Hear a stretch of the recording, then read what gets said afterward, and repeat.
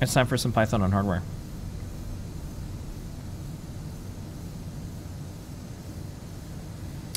Okay, this week I'm going to go over CircuitPython Day in just a moment, but I wanted to go through the newsletter. The newsletter is chunky this week. Yeah, a lot of projects. One thing, so I'm on the Fritzing. There's an RSS feed for their blog, and that's the only updates once every year. Every like few years, but when it does, I'm like, oh, it's a good one. Because like I have like I think 1,237 feeds that I kind of keep ambient awareness on. And when the Fritzing one lights up, I'm just like, oh, what's going on? So after many requests and years of waiting, their words, Fritzing finally got a simulator. So if you want to check out the Fritzing simulator, go to fritzing.org, check it out, and look at some of the examples and some of the things that they have. So kind of exciting. I've known folks that have done full-on, they've made their products via Fritzing. Absolutely. Yeah. So Circuit Simulator is pretty cool. I use Fritzing every day for our diagramming. We still do. It's a great diagramming tool. Yeah. Okay. If you want to learn how to make a web server on a Raspberry Pi Pico W, which everyone's calling Picows, check it out. And the other news that I really wanted to help get the word out on is if you're familiar with Mu, or if you just like kind of an amazing approach to programming. Nicholas Entl, which is how he's known online, is doing an interview with the CircuitPython show. So do check it out. Nicholas's approach. What's the name we had for like the British people who are like they're thinkers? Remember he had like this word. Thinkers? Remember he's like, oh, there's like the British word for like people who like tinker and think a lot. Oh man. I've been called a Muppet, but I know that they didn't mean it in a nice way. What's funny is I think it'll come to me in a second. I think we had banned someone because they were being mean. And they called us Muppets, and I was like, I love Elmo, and I'm just like, oh, cool, man. I love Muppets. I'm just like, yeah, I'm kind of like a Muppet. Like, we have puppets, and like, but it turns out that wasn't a nice thing to say. I want to say like a badger, but that's not the word. It's something similar. Yeah, I guess I can look. And then Buffin. He's a Buffin. Yeah, good. And remember we went, and he said, you told us what a Buffin was, and we're like, you sound like one. He's like, well, you can't call yourself one. You can't. Other people can call you one. Yeah. But he's a Buffin.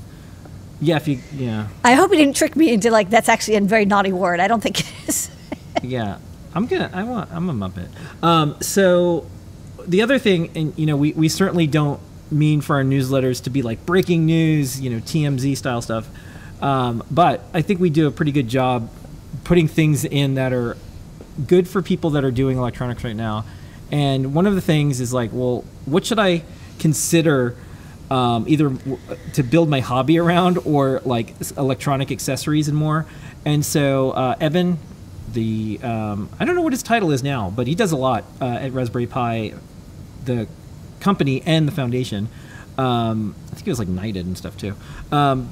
Sir Eben Upton said they'll probably have 2 million Raspberry Pi Pico Ws this year.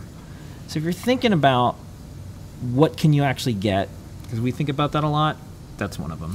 And we are looking at CircuitPython support for that Wi-Fi module. Again, we had to wait until it was released. It's released under a license. We wanted to make sure that we could fulfill that license because there's obligations. Looks to be okay, and we just have to do the work of porting.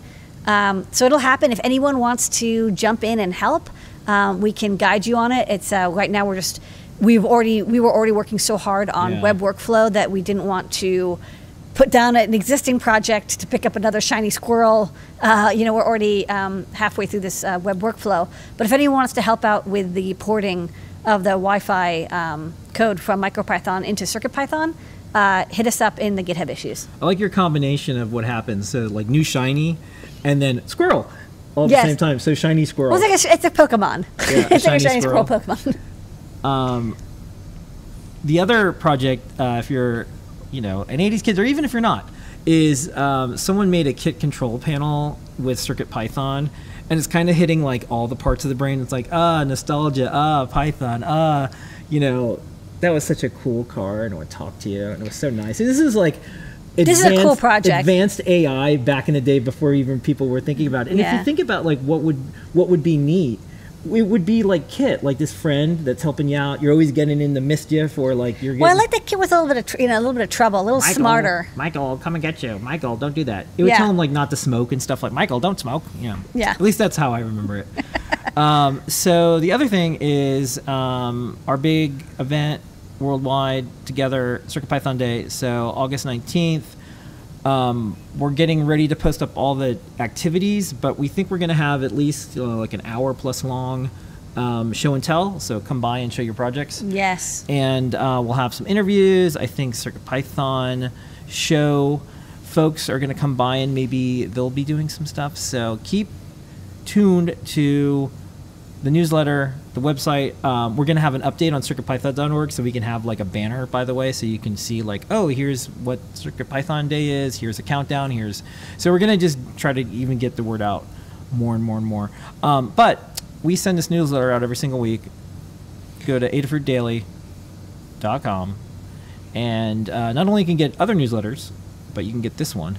And it's this wholly separate site because we never wanted anyone to think that we would spam them or do anything. It has nothing to do with your store account. It's a whole separate thing. It's all free. No ads, no anything. Unsubscribe anytime. We make it nearly impossible to get spammed, at least from us. So check it out. And that is Python on Hardware this week.